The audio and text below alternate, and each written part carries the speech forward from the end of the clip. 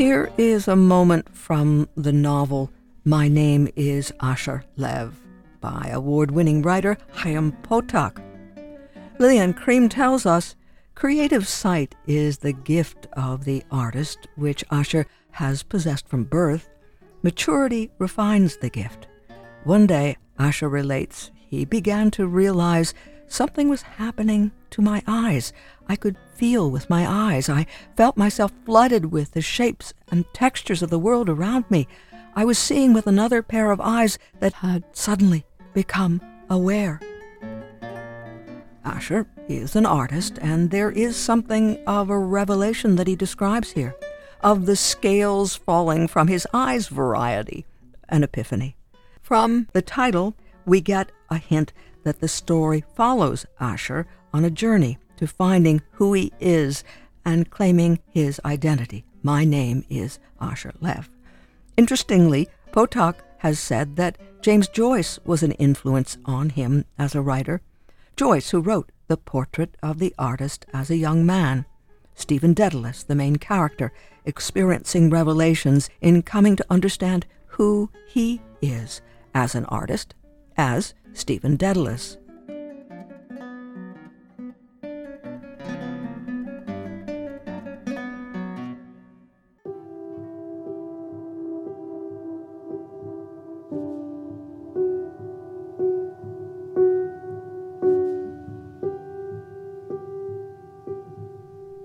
This is music by Olafur Arnalds from Iceland, who has been on a creative journey himself. In Northern Transmissions in 2018, Beth Andrologic spoke with Anders. Remember is a powerful title, she says, evoking the idea of returning to a specific place, time, or emotional state. What role does memory play in the album? He answers, to me, that title's meaning is about becoming oneself again, having true intentions and looking deep for what I really wanted to express with this music. Rememberment is sort of the opposite of dismemberment. She probed further. Your album, Remember, both paints and recalls powerful emotions. Has its production been a cathartic process for you? Or has engaging with the completed version provided more opportunity for personal reflection? He says, it was definitely a heavy process for me creatively. I struggled a lot with it in the beginning and had to, in a way, rethink how I approach the creative process and come to terms with the fact that there is a certain amount of creative blockage needed in order to achieve something which one can be proud of. Words of composer Olafur Arnalds. Listen to again what he says there about the album. It was definitely a heavy process for me creatively. I struggled a lot with it in the beginning. We might rephrase that thought in this way. The beginning was hard. Now, we'll find an interesting connection there to a piece by musician and composer Zach Sprowls with the title All Beginnings Are Hard, and he'll tell us the title comes from a novel by Chaim Potok. Remember, we began with a life-changing epiphany described by Potok in his story about an artist named Asher. Zach Sprowls will describe for us a life-changing experience, an epiphany he had in listening to the music of Olafur Anders. Zach Sprowls is a Scranton-based pianist and composer who creates his own music and also writes for theater and film. He's taking part in the 2023 Scranton Fringe Festival, and he'll present a show titled All Beginnings Are Hard at the Scranton Cultural Center, September 29th, 30th, and October 1st. Zach paid a visit to the WVIA studios with his keyboard to talk with us about his music. A big piece of this was in my early adulthood, I'd say early to mid-20s, I was exposed to the artist Olafur Arnalds from Iceland, and his music literally changed my life. I remember hearing it for the first time, and I think it was the first time that I had heard music that was so simple but yet demanded your attention. and drew out of you like a depth and an emotion. I mean, for me, I would turn it on in my bedroom. I'd turn all the lights off, close the doors, close the shades, turn it up as loud as I could, and I would just let the music envelop me. And I would turn it up loud enough that I was hearing the bow scratch across the strings and hearing all of that emotion and all that rawness in the music. I never experienced anything like that before. And so immediately after becoming introduced to his music, I started writing that way because it just affected me so deeply. And so that obviously drew me to more minimalistic type piano writing, and then, writing for strings as well. And the strings are just such an emotive instrument, and you get so much color and versatility with the string instrument that I just, I fell in love with the instrument. Even though I don't play it, I just fell in love with all the options at my disposal for writing for them. And in so doing, you are hoping to involve us as listeners as you were involved in that music, not trying to duplicate it, but again, like you at 6 years old, making the notion that music could be written this way your own. Yeah, I do hope that my music does for others what Oliver's music in particular, but there's lots of other artists too whose music has done that for me, which is beckons you to listen and not just, dance to it, or not just use it as, party music or music in the background while you're studying. There's a place for all of that, but that actually speaks for a part of you that doesn't have words, doesn't have the ability to speak. Something inside of you that doesn't really have a place to express itself, that finds a place to express itself in my music. And that's what that's kind of what I hope my music provides for people and draws out of them as they listen to it. Now, in your bio, we see that your music has been played by the National Symphony Orchestra. By members of the National Symphony Tell us Orchestra. about how you've gotten it out there. So part of my work in the D.C. area is getting to work with a church that's not far outside of D.C. And I've worked with this church off and on through the years, and it's enabled me to have opportunities to write music that has gotten played by members of the U.S. Army Strings and National Symphony Orchestra that are part of the church there. And actually my studio recordings that have strings on them were played by those U.S. Army string members, and I was able to get them in the studio to play my pieces. They've become friends of mine, and I was able, because of my past experience with them, I was able to write my string arrangements with those individual players in mind, and who are already world class, some of the best in the country, and then sort of getting to write lines that I could picture each individual person playing and knowing they're just going to make it sing like nobody else. And in hearing your music performed by that level of interpreter, you say, I'm getting it, I'm getting there? Oh, yeah. Yeah, in the studio, there were some shiver moments. There was some tears that came to the eyes, especially in particular the second song that I released called I Thought I Knew. Just the timeline of events of my finishing making the song and producing it and everything, I hadn't listened to it in, I think, a couple months since I had recorded the string parts. And when I pulled it back up to start working on it again to finish it, hearing the raw tracks of the strings with the raw tracks of my piano, wow, it's like the earth stopped spinning. And it was just so moving to hear the emotion that they brought to it. And I can tell you, in the studio, it was like one take. They just immediately, they have such a camaraderie and chemistry together because they play together 40 hours a week. So they had that, but they're such professionals. I told them what I was looking for, and of course I had it on sheet music, and they just nailed it. And I remember in the studio saying, okay, let's do one or two more takes just because we're supposed to. But that was perfect.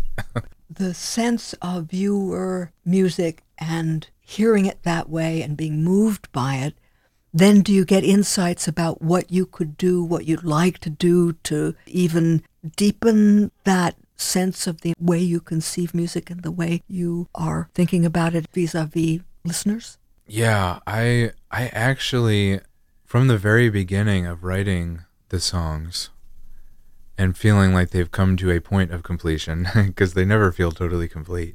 I never really envision them as being packaged one way. So it's not necessarily, working with musicians of that caliber that give me that sense. But it's like from the very beginning, I view my pieces as living organisms that, in one sense, are not completed until they're performed. And then they're only completed in that moment that they are performed in a particular room in front of a particular group of people. But then in another sense, I also enjoy the process of arranging and composing. And so, coming up for the Fringe Festival, these pieces I'm going to be performing, many of them I wrote a long time ago, and including the string parts for them. And so I've revisited all that years later with all the experience I've gained and skills I've gained, and they're just like taking on a totally new form. And I mean, I really enjoy just taking, even on my own, someday I hope to start releasing other alternate versions of them, totally repackaging them, like maybe even not even using the piano, using a different instrument, a guitar maybe, or just strings, or electronics, or things like that. Because I think a piece of music is just, it's a story. At least I try to make my music stories, and there's different facets when they're packaged differently that you see. And so, in a sense, you're only getting one side of the story from the one recording that I have, or from one performance. And so you see different sides of the story when you repackage them differently, or you perform it again, or you play it with different musicians or something. In talking about stories, you tell us on your website that you were reading a book by Chaim Potok, and that it spoke to you right straight through deeply into your heart and soul. What about the relationship between that book or literature or paintings and what you're composing? Yeah, I'm really glad you asked that question. I love to read. It's another thing I've always enjoyed doing, and literary fiction in particular has always captured my attention. Other forms of art, I'm just getting into, you mentioned other forms of art. I'm just now starting to get into visual forms. And, movies have always affected me. I think anybody who's an artist or introspective to any degree is affected by those things. But in particular, literary fiction, I think, deeply affects me more than most forms of art, because I feel like it gets at the truth more deeply than like a nonfiction book does, and certainly captures your imagination more than a nonfiction book does. And Chaim Potok's writings in particular do that more so than any other author for me, because I think there's a parallel between our lives in the sense that, I grew up in a very religious, conservative Christian home, and his whole life was spent in Jewish conservative home and then life and work, and he was a rabbi. And he writes a lot about that. He writes a lot about Jewish childhood and growing up, and Orthodox Jewishness in particular. And I think there was enough distance from, Christianity and Judaism that there was something there for me to like really glean from and capture my attention, but yet enough similarity that I immediately identified with it. And so his writings just, they really grip me. And there's one book in particular in the beginning. It's not his most well-known book, but that one in particular, just, I read it. It's a story about a kid, David, who grows up in very difficult circumstances. And it's a story about growing up. And it's called In the Beginning. And the first line of the book is, "All beginnings are hard," which is where I drew the title, the first song that I released, and where the title of the show comes from. And I read that book in a season where I was growing up again. As an adult, I was sort of reinventing myself, and I had lost a lot. And to be in a season where I felt like I had kind of lost everything, was trying to rebuild, I read that book, and it just, I've read it multiple times since, and it's still, it reaches the same place that like Olafur Arnalds' music does. And so when I read a book like that, I have to sit at the piano and process it. And that's where the song All Beginnings Are Hard came from. I read the book, and then I sat down at the piano, and that came out. Did reading the book, in addition to touching you deeply and then sitting down at the keyboard and bringing music out of it, did it help you with that reinvention or that reprocessing, would you say, in any way? Did you find yourself making some decisions or whatever and thinking, oh, David did that or something? Yeah. I don't know if sitting down at the piano and processing in that way gives me insight into a decision. I think it's more for me getting out what I don't know how to get out any other way, which then clears my mind it sort of settles my emotions because I get them out. They're heard. They feel like they can go back home now because they've been heard, which then, gives me the clarity of mind to then have an insight into a decision or into a situation or something. When were you first impelled to go to the keyboard having read his book? Well, it was during reading it, and then more during reading it, and then more during, and then when I was finished with the book, I still, lots of books have moved me deeply, but his in particular just really more so than others, and so they stick with me. And I think in a lot of ways, after I've read a Chaim Potok book, it's with me for a while. It's with me for a few weeks or months. And in a sense, I think a lot of my creativity after that is to some degree flowing from it. How do you think about the people you want to hear your music? I would really like Scranton in particular and Northeast PA more generally to listen, which sounds maybe in a sense arrogant because I'm saying I want a lot of people to listen.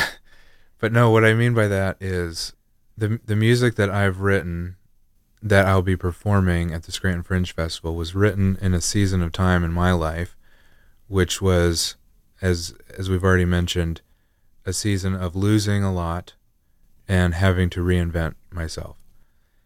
And I think that is the story of Northeast PA and Scranton, my home, in particular right now. Scranton, Northeast PA, has lost everything in a sense with the loss of coal and railroad and steel and all of that. And it's looking to reinvent itself. And I think a lot of times music is viewed as something that's either just supposed to numb us or distract us from the harder things in life. There's a lot of upbeat music and happy music that's meant to just get us in a good mood, or it's functional music. It's meant to dance to or be used in a church service or a funeral or a political event or something like that. But I don't think there's a lot of place in most people's lives for music that fits maybe a third category, which is what we've talked about, reaching a part of our souls that we tend to want to suppress and not give voice to or not think about. Maybe the sad parts or the mad parts or the anxious parts or the melancholic parts or the drab parts, whatever, what have you. And just acknowledge honestly where we're at, how we feel, what it's like, where we're going, where we could go, who we have, how we got here, things like an honest assessment of the present and just being there. Just sit there. And just from that place then, that place of honesty, then being able to reassess a path forward together. You talked about reading the book and then going to the keyboard and reading the book and going back to the keyboard. Yeah. What would that have meant? Now, we're here with the keyboard, so what would that have meant? I actually remember the moment very well when, for the song All Beginnings Are Hard, I remember the moment well when I started writing that. I had finished reading a portion of In the Beginning by Chaim Potok, and it was a day that I was particularly depressed. And it was the morning, I was sitting on the couch, I finished reading and just, deeply moved by the story of the book and how much it was speaking for me and what I was feeling having come into that reading session. And everybody else was gone. I was alone in the house. So I just set the book down. I went over to the piano, and I remember I didn't have much energy or strength. I just sort of put my hands on the keyboard, and I remember a kind of like rolling figure coming out. So it would have been something like, almost Moonlight Sonata-ish. Something like that. C minor is one of my favorite keys. I naturally, if I'm in a dark mood, I naturally just start noodling in C minor. And then I remember my hands just sort of going to these notes that weren't in the chords. Like, so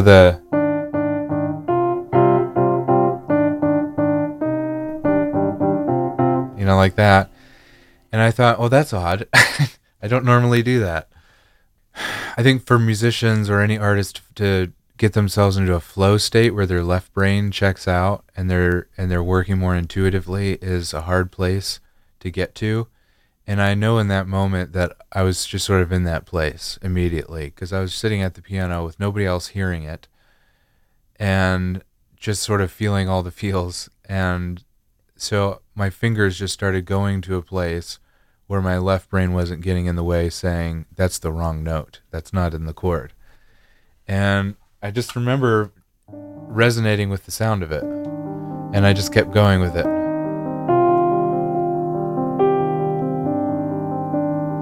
And then it just felt right. It felt like, oh, that's what I'm feeling right now. And then I just kept noodling with it. And then I went to work and did some things, and then would come back to the piano and pick up on that idea and, just start developing it more and get to like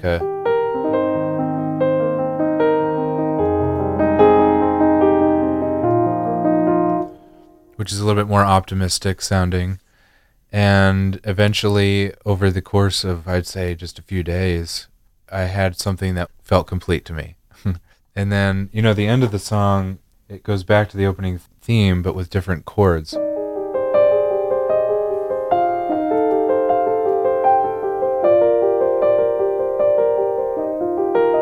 And it almost is optimistic, but not quite. And it kind of ends the song in a place of, if the song is telling the story that all beginnings are hard, that growing up is filled with things like scraped knees and growing pains and things like that, that there is a direction that you're heading, and there is development, and there are things that do get better. You do learn lessons and you do grow, but you're always kind of starting over, and there's always things to learn, and there's always growing pains. And so there is somewhat of a light at the end of the tunnel, but not quite, So I felt that was like a nice way to end the song. It doesn't have a clean, pretty little bow wrapped on top, but it does have a little bit of optimism put in. What did you do with it then? I played it a lot because, it was speaking for me in those moments. And then I took it to my studio and just recorded it. So, I was starting to move on from just the piano. I was laying down the piano part and then experimenting with, the string parts and sound design and, plugins that I would use for different effects. And at that point, for me, in any song that I write, that becomes then the experimental stage where I just start having fun, and I become like my son in his bedroom playing with Legos or with some kind of craft, where I just start exploring and I just see what options I have and letting my ear guide me along, or some crazy creative idea, and just exploring it and seeing what happens. It also depends on how much time I have in any given session for that. But I remember at that point too, as I'm hearing the piano do this, I'm hearing a melody sit over top of it, which would have been the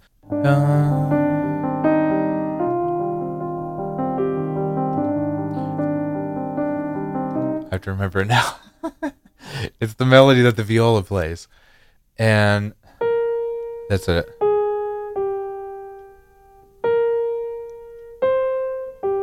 Not much of a singer. So that's the melody then that I heard sitting over top of all that movement.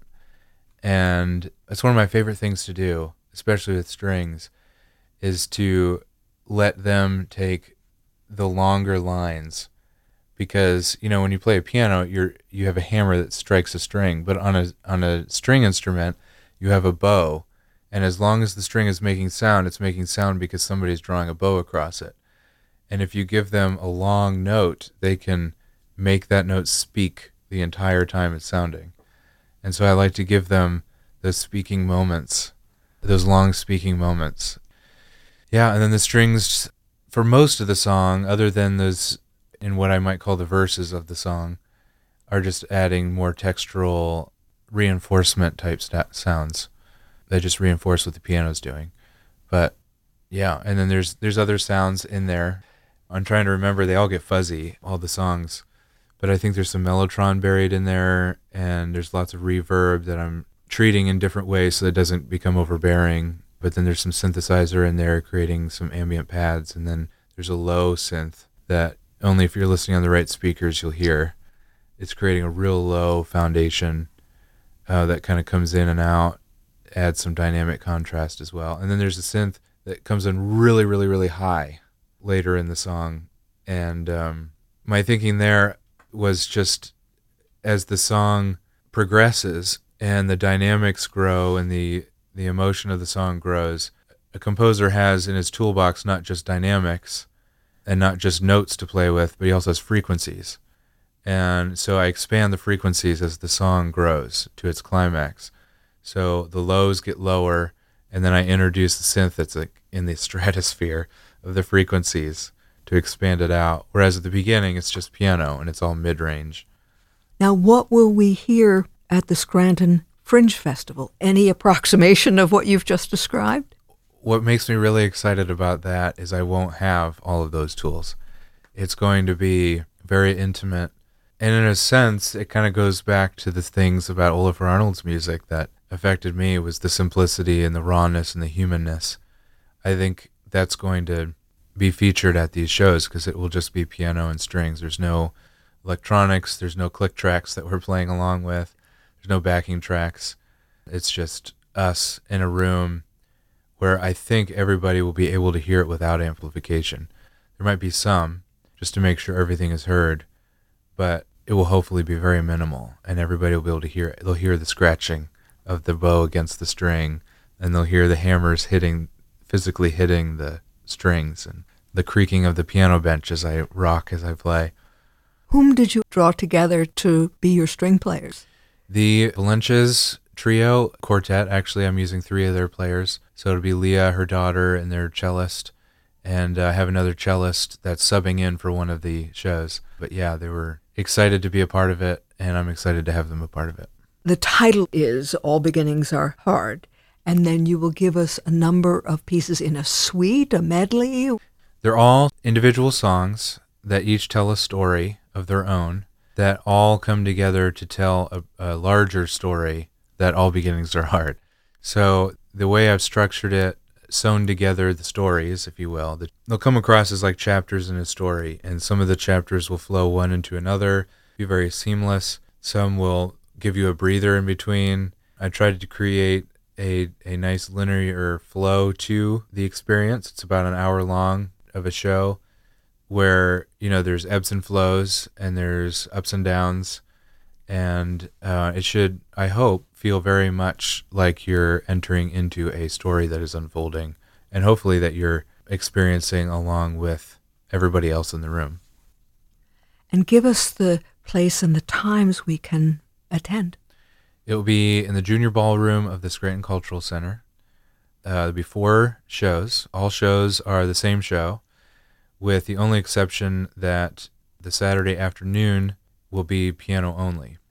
So the strings will not be joining me for that one, which is a very special thing in its own way. It's forcing me to, rearrange the songs to be more intimate, and I'm really looking forward to that, that exercise and that experience. The first show will be Friday, September 29th at 8:30 p.m., and then Saturday afternoon at 2 p.m., then Saturday night at 8:30 p.m., and then Sunday, October 1st, 2 p.m. Now, if people have been intrigued by what we've been saying, how do we hear your music? I'm on social media. Instagram and YouTube are my most active platforms. Just look up my name, Zach Sprowls. I have a website with more information about the music I've released, and it's on streaming platforms, Spotify, Apple Music, and wherever you go. The best place to keep in touch with me, if you want to follow what I'm doing, is my email list, and there's links to join that everywhere.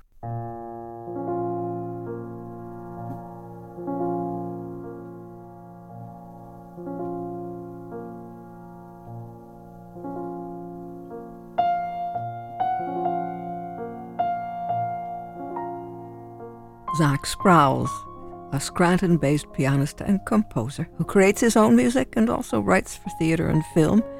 He is taking part in the 2023 Scranton Fringe Festival, and he'll present a show titled All Beginnings Are Hard, piano and live string trio, and that will take place at the Scranton Cultural Center September 29th, 30th, and October 1st in the Junior Ballroom. The shows are September 29th at 8:30 p.m., the 30th at 2 and 8:30, and October 1st at 2 p.m. For more information and tickets, zachsprowls.com/shows. zachsprowls.com/shows, zachsprowls.com/shows.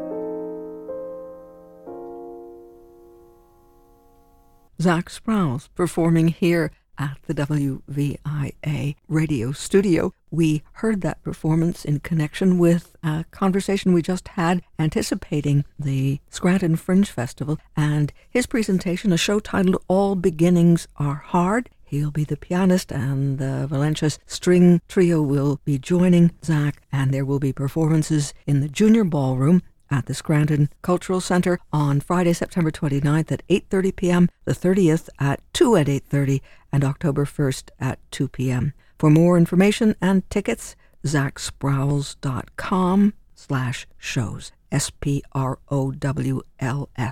zachsprowls.com/shows.